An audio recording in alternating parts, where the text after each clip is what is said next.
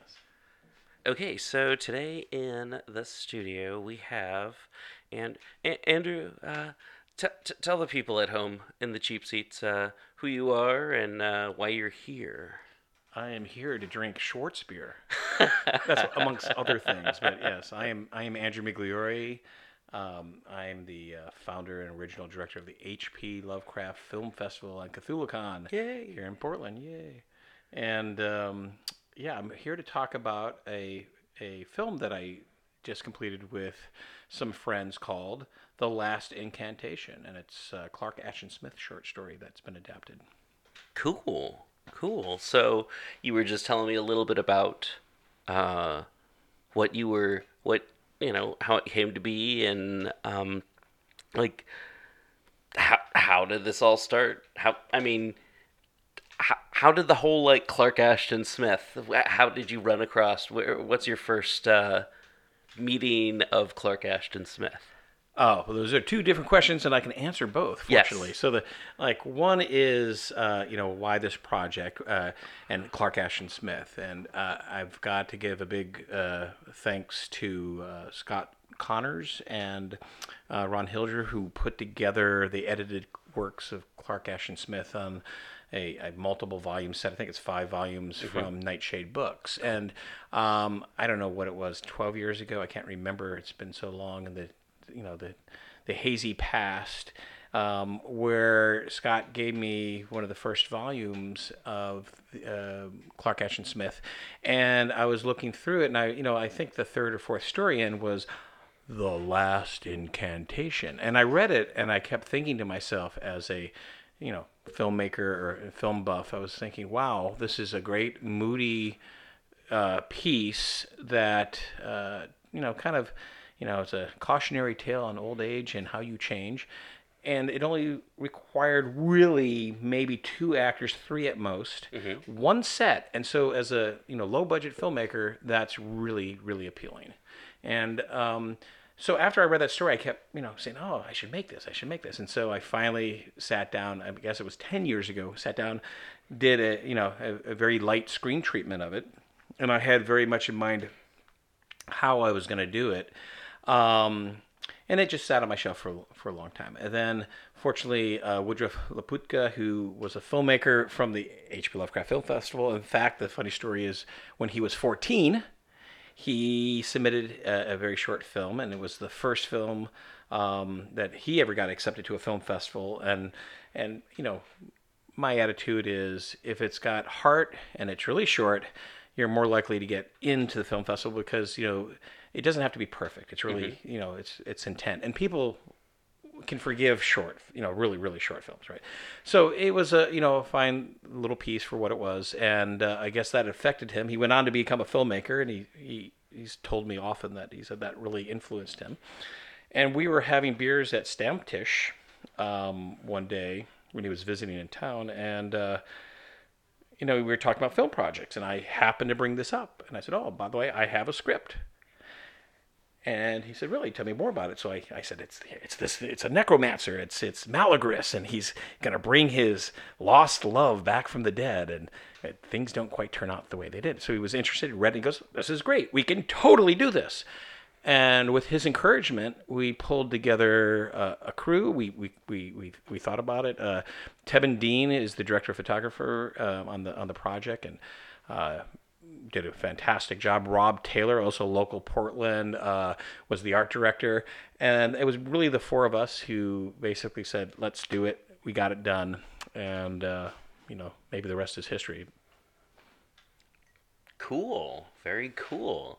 I'm excited to see more about this for sure, for sure. So, how did you get into Clark Ashton Smith? When were you first introduced to Clark Ashton Smith? It was really, I used to have some of the old original Weird Tales pulp, books, but I think like most people, It was through anthologies. Mm-hmm. You know, that's how I got introduced to H.P. Lovecraft. Really, even though I lived in Rhode Island, really, it's usually the anthologies that you would see one or two stories, and you go, wow, this is interesting, and you end up after reading some of the those old tale authors. And especially Lovecraft, which is cosmic horror, they started standing out to me, and they really resonated. I liked it. I think Clark Ashton Smith is really kind of different from Lovecraft, in the sense that he's much more fantastical.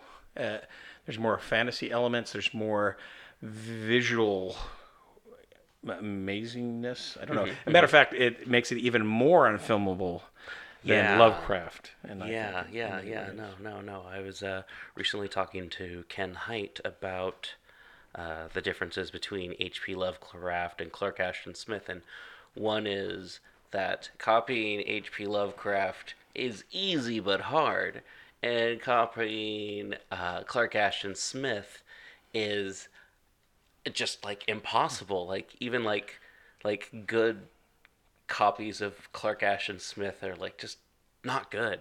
Yeah. Well, yeah. I mean, again, I think his visuals and his use of language, Yeah. Lovecraft would go, it was too horrible to pen. As I looked at the darkness, I saw the scratch marks on the door. That kind of fade to black and leaving it to the imagination of the reader, right? And so that element actually I really like, because I think if you're too, especially in horror, if you're too on the nail, it kind of it doesn't leave anything for the imagination. Sure. I've often had this argument with filmmakers, including Stuart Gordon and John Carpenter and others, about, like, if you show too much, then it's not the fear of the unknown, right? Yeah. Fear of the unknown is really it's that unknown, not knowing exactly what it is. And the problem with being a filmmaker is that you're really trying to visualize. If you're adapting a literary piece or whatever, it's a visual medium. So visuals are huge, right? So, but I always argue you can show reactions. You can show the actor and how they react to the horror. You don't have to show the horror, because if you linger on it too much, then it devolves into paper mache and rubber monsters that you can discern, or CGI. Especially, a lot of people rely too much on CGI. And the flies are everywhere. They're after the Schwarzbier, Oh which yeah. is very good, by the way. Thank you. When I'm in DB's basement, I drink Schwarzbier. Yes, Schwarzbier by DB. Thank you. So it's all that and more. So yeah. So, but Clark Ashton Smith is really, just not. It's an untapped resource, and Yeah. I'm hoping, with my modest effort with my crew and us, that we can bring Clark Ashton Smith to the screen and do more than one project. We're hoping to do hopefully a trilogy of films that we can put together, kind of as a feature. Nice. No, it's definitely always great to see like other weird fiction and fantasy authors connected with Lovecraft get the love that it's like HP gets a lot of love, and I think Smith, who's like, honestly, in my opinion, and I'm not very shy about this opinion, just better than Lovecraft. In my opinion, I've always felt like Smith is just like a much better kind of everything than Lovecraft, except for maybe, I don't know. He wasn't as good at being a racist. Ooh. Indeed. Well, and poetry. I think Smith was better at probably poetry. Definitely. As well, so, yeah. Well, it's different, right? I mean, like, I think Lovecraft really, to me, like, at least for me, exposed the whole concept of cosmic horror. Sure, right? yeah. And I think that's what really resonates. And yeah, there's some racist elements in his stories for sure, and he evolved over time and never overcame quite his racism. That's all true, but that and the film festival. It's not Hmm. about that. It's Oh really it's yeah. Oh about yeah. it's man's orientation to the cosmos. It's it is I think Fritz Lieber said that Lovecraft was the Copernicus. Hmm. Hmm. The changing the orientation of how man was interpreted in horror fiction, and I think especially in modern times, I think Lovecraft resonates because of that. Things feel like out of our control. There's so much going on. We are insignificant Hmm. into Oh yeah. Oh the yeah. yawning abyss, right? And that has some appeal. Yeah. Definitely. Definitely. Yeah, Clark was funny too because he was also a sculptor. I mean, he was like did many things, Oh right? yeah.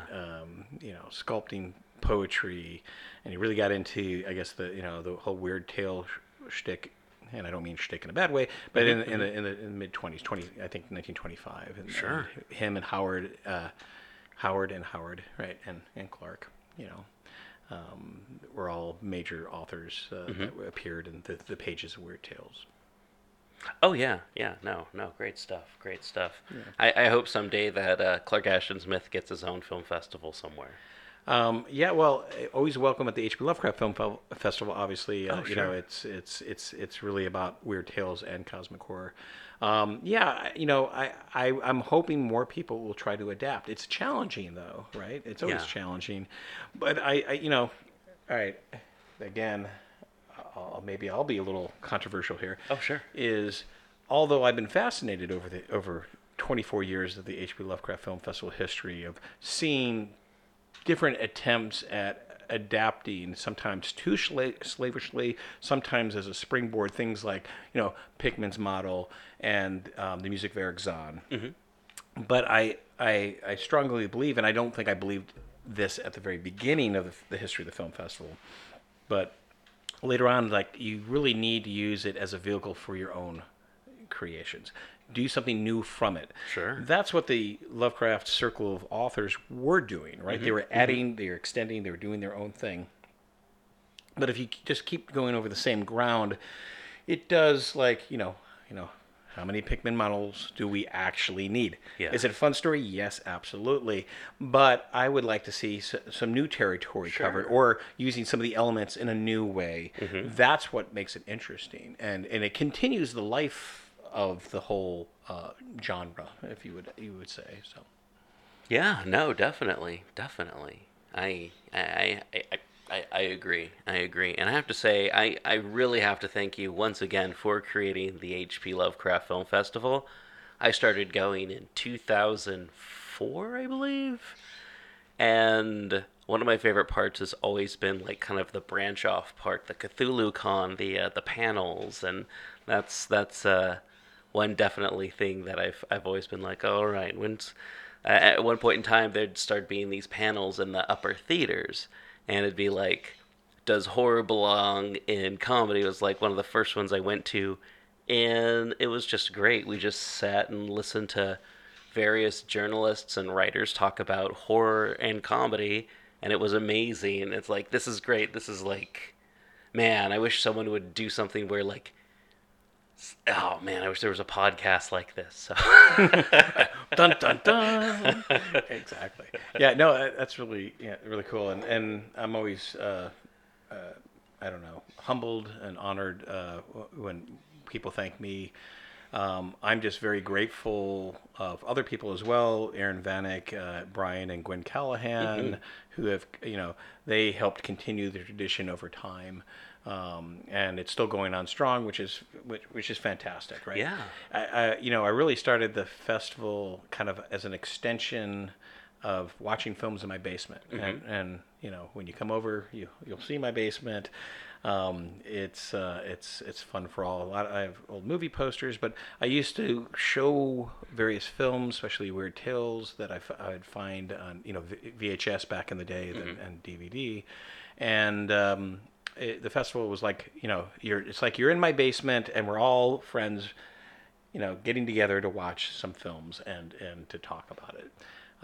It as Linda, my wife, had said in the past, the film festival is like the biggest and largest dysfunctional family reunion, and Yeah. like able all to get together, on an annual basis. You have Christians arguing with Satanists, but in a gleeful manner about Oh yeah. cosmic horror. Yeah, and Yeah. and there's all the different what you would think would be diametrically opposed factions, but they're all together for this common reason, and that's kind of cool. That it really is. Oh yeah, no, I remember one year I went with my brother and he's like, "Oh wow, this is really cool." He's like, "Hey, how come everyone kind of looks the same?" I'm like, "No, everyone doesn't look the same. See this group over here?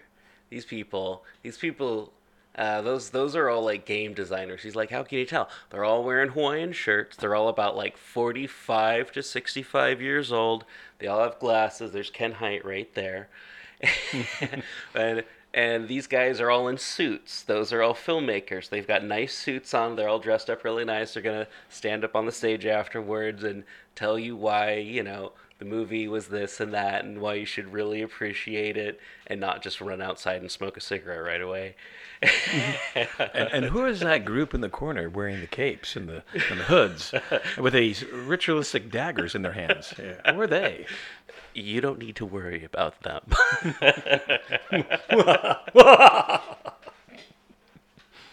Yeah. Oh No, yeah. many good years. I've met some of my best friends through the festival too, so it's been quite amazing over the years. Oh yeah, no, I definitely have to say I have met some really nice people and kind of like some of my best guests on the show just met at the festival and was like, "Oh hey, you with the beard, come on my show." Well, if you keep offering beer to them, I'm Oh sure yeah, you'll get yeah. more and more people. Yeah. Definitely. Good. Yeah. So have you made films yourself? Let's see. I've made like some like with my camera, with my cell phone, like 2008 and 2009 HPL Film Festival, like 1.5, 2 minute long, like, here I am, DB Spitzer, or Rev Dano at the HP Lovecraft Film Festival. Gah, here I am with Adam Scott Glancy from Pagan Publishing. Here I am with Sean Burney from, yeah. All right, Paul, Finn, and Neil at yogsouthwest.com, back to you. And it's like, they were all really nice to post this, like, stuff that I did with just my cell phone and edited with like an old Apple and stuff. And Right. So you should do an adaptation of Clark Ashton Smith. definitely one with Sathagwa. Yeah, exactly. I mean, your basement here is perfect. You practically have sea green foam walls, which could be like a green screen. So Oh yeah, oh yeah. I can see it right now. It just needs a little bit more work. Yeah, no, and I think not just me, but everyone out there needs to start making some films based off of the work of Clark Ashton Smith. And so, what? How long did it take you to make this? Well, well, it depends on where you measure it. I mean, Uh-huh. like I said, the screenplay was more than 10 years ago. I then finally decided. I mean, I guess it was back in about a year ago. Okay. Started in earnest, and the first thing I did was, well, I want to look up Jack Donner. I called up Jack Donner, who was the actor in Brian Moore's Cool Air, which is a really solid short film. And Jack Donner's performance is great. I mean, I've met Jack many times before, and I've been with him on set where he can cry on demand. He's like amazing. He's really like an old time, real actor. And I called him up. And he said sure. And so I went down to Frank Woodward's birthday in L.A. and I was gonna have breakfast with Jack. He had looked at the script. He was like on board, and then he got pneumonia. And so then I said, okay, well, I need to do plan B, like who am I going to get? And so I started, in the next following months, November, December, January, looking for some alternative, actors that would have the gravitas. I was looking for someone who might have a name. So I, after 24 years of the film festival, I thought I'd be able to call in and see if I can get some, make some connections. And I got a little bit of the Hollywood treatment, not too surprising, where no one wants to say no, but no one's going to say yes either. So I end up like recruiting using online acting services. Found some, in Portland, people that were in the TV show Grimm, and but what we ended up finding, Brian Hutton up in Alaska. Woodruff found him. He was an actor. He turned out to be fantastic. Nice. And so he really looks the part. If you go to Kickstarter and look for the last Incantation, you can see Brian in all his glory, Yeah. and his full beard and some prosthetics and stuff. But he looks great. He did a fantastic job acting. So that was a lucky. I mean, I'll say I feel very fortunate is what I'm going to say, because you have to have the right actor to pull off that kind of role. And then we had the two other roles. We cast a local woman for Nelissa as the actress, and then we had the third actor was really the demon familiar.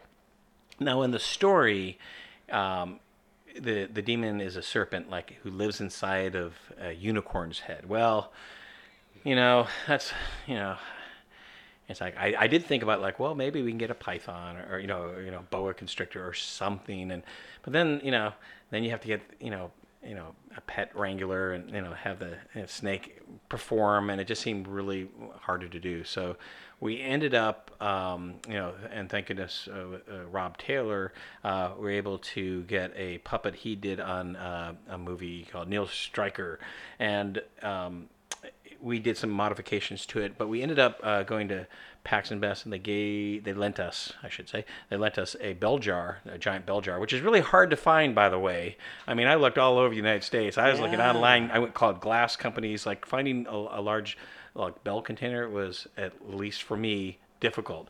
Was fortunate. We had one in Portland. They lent it to us. So we ended up trying to figure out how are we going to do this? How are we going to pull this off? And Rob's brother was there, and he said, "I just saw a shape, I think it's Shape of Water, with by Guillermo del Toro," and he says, "Yeah, we can do smoke." And of course, I had thought about doing that for the temple, the old-fashioned, put the sub in smoke to make an underwater effect, and so we borrowed actually Brian Callahan's fog machine. We made a little cardboard, bottom. The puppet operator would stick his hand up, and we'd stick the end of the, we manufactured a little pipe, and we blew in smoke into the bell jar. And so the swirling smoke around this little creature. It was really cool looking, and actually it played pretty well with the light. Now the problem, of course, is just like you're doing take after take, so you have to all right, fill it up with the smoke, and it will dissipate after a while. So you have to keep doing that. And so sometimes, like in the cutting room, you have problem matching or getting enough of it in there. So we did a pretty good job of doing that. But that little puppet was able to emote. The eye was on a rubber glove with the eye glued on the end of a index finger, and then stuck up into the puppet. And so part of the hand was used to move the mouth, and then one finger was doing the eye. And what we did, and this is just for simplicity, we just sewed the other eye shut. And so the demon is kind of tied up in rope and in this jar, all crunched and very uncomfortable. The demon is not happy to be there, right? And so, he's a bit sarcastic. And so when Malagris says, "Can I bring back Nelissa from the dead?" He goes, "Oh, yes, you know all things, master. You can do whatever you want. Only you can say," right? And so that worked out pretty well. So the funny thing was it was the set designing. So when Rob and Woodruff and Tevin and I were sitting around trying to figure out how to do this, my idea was, well, I have all this IKEA bookshelves in my basement. I am unfortunately I almost say a war game hoarder. I have like 500 board games dealing with various conflicts. So, giant maps with counters, and it takes me months and if not years, to play these games. And I think Scott Glancy would approve. But anyway, I had all these things, so I said, well, what we can do is we can use these in different configurations. So we took two of the IKEA bookshelves, stood them on top of each other, and now we call them, these are the tall boys for the bookshelves. And then we had two that were scrap. We put one on a set of legs on a table, manufacturing the legs out of scrap wood from the Reclamation Center here in North Mississippi. Oh yeah. Yeah, they were great. So there was a lot of, we went through there and we'd find scraps. And so all we did was we'd add like molding on the outside of these IKEA bookshelves with little penny nails. But on camera, they look like these are old bookshelves. It was fantastic. Mm-hmm. And then, we did the classic thing with to fill the bookshelves up. A lot of it's foam core and Xeroxed books that you just took the paper and we bulged them out a bit to make the spines of the book. But on camera and slightly darkened environment, it looks really great. I was very happy with the results. So it's all IKEA furniture. Now, of course, if you see it, you're going to say, I know that's IKEA. I can tell now. But we really went and tried to change the configuration. We moved shelf pieces and things like that to change it up and make it look a little bit different, and then added molding around it. Cool. But so ended up having to get a U-Haul, took all my furniture out of my basement and put it in there. We ended up buying a throne chair and then painting it, and then, you should have seen my backyard. It was amazing. We had piles and I don't know where Rob got these, but piles of antlers from different animals, carcasses. I mean, all sorts of weird stuff to decorate around the throne and around the set. And so, we had been watching True Detective and really liked some of the sensibility of the King in Yellow concept. And so, if you look at the throne, hopefully, especially when we pull back and you can see more of the throne, you'll see this large, almost arms outraised with this antler head, and then on the chair itself, there's skulls of his vanquished enemies. Oh wow! Cool. Yeah, it kind of invokes that grandeur, and I hats off to Woodruff. I got to really say some of the shots we were doing, he was much more, I guess, confident and bold. Like, I would have gotten the shot, but I wouldn't have done some of the things that we did in the film. For example, if you watch the film, there is an overhead circular shot. So, the camera's rotating, at 360 degrees from above. And so doing all that was, tricky. And that's the kind of thing that I would have probably said, we don't need to do that. But those little touches, I think, really help add a lot to the film. And I'm sure you're going to love it. Definitely. Yeah. Definitely. I'm excited. I'm definitely excited to check it out. Yeah. Hmm. I totally forgot what I was going to ask next. This is through Lurker Films? Yeah, Lurker Films is the production company. Yeah, and is this the first? I mean, has Lurker Films produced any major films before this, or what are? Yeah, I mean, we did other smaller films. Worked with Aaron Vanek on Return to Innsmouth. Did my version of From Beyond. So there's a bunch of little films, and then of course it did the multi-volume H.P. Lovecraft Film Festival collection, or excuse me, the H.P. Lovecraft collection, and then the Weird Tale collection, the Edgar Allan Poe collection, and so all those things. But I basically retired, from it, went back to the real world, and turned a lot of that kind of Lurker film stuff over to Brian and Gwen. And so they've been continuing the DVD tradition that Lurker Films was doing. So this is the first time. Exciting development on it is I've been talking to some other filmmakers. For example, John Stryzik, who did one of the earliest known, I think it is the first adaptation of the music of Eric Zahn. He has his adaptation of The Hunger Artist. So that's another, weird tale-like story.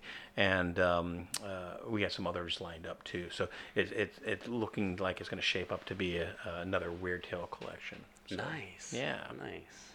it'd be cool. Always excited about that. Yeah. Yeah. Who isn't? Who isn't? I don't know. Bad people. Is there anything else that people should know? Kickstarter's going to be in the show notes for sure for this, and any other information. But anything else that you think people should definitely know about this? Yeah, well, we are going to be premiering at the H.P. Lovecraft Film Festival. I'm very happy to announce that Reber Clark is composing the original music for it. Nice. Yeah, so it's a great collaboration. I hope everyone enjoys it. It's like a baby in a way. Like you hope, and then it comes out, and it is what it is. And I don't mean that in a bad way. I just mean like how I might have first originally conceived in my mind how it might be. It became better, because of collaboration, and I hope everyone can see the love we put into it, because I'm pretty proud of it. I think we did a really good job on a limited budget on a tight schedule. We filmed it at a green screen studio here in Portland called Stage 13, and that's right across from the Crystal Ballroom. And I think it's going to be worth it. Nice. Yeah. Nice. So come to the H.P. Lovecraft Film Festival in Sure. October, and say hi and take a gander. All right. Yeah. Everyone out there, do that, and I'll be there too. Probably over the Hollywood Senior Center, telling people what You're they not should that think old. about stuff. All right. Thank you so much, Andrew. Yeah, thank you. Love your beer, by the way. Oh, Great. thank you. Thank Yeah. you. And yeah, no, guests of People's Guide to the Cthulhu Mythos and Black Clock Audio Tales receive free beer, which is, I guess, pretty good. So, hey.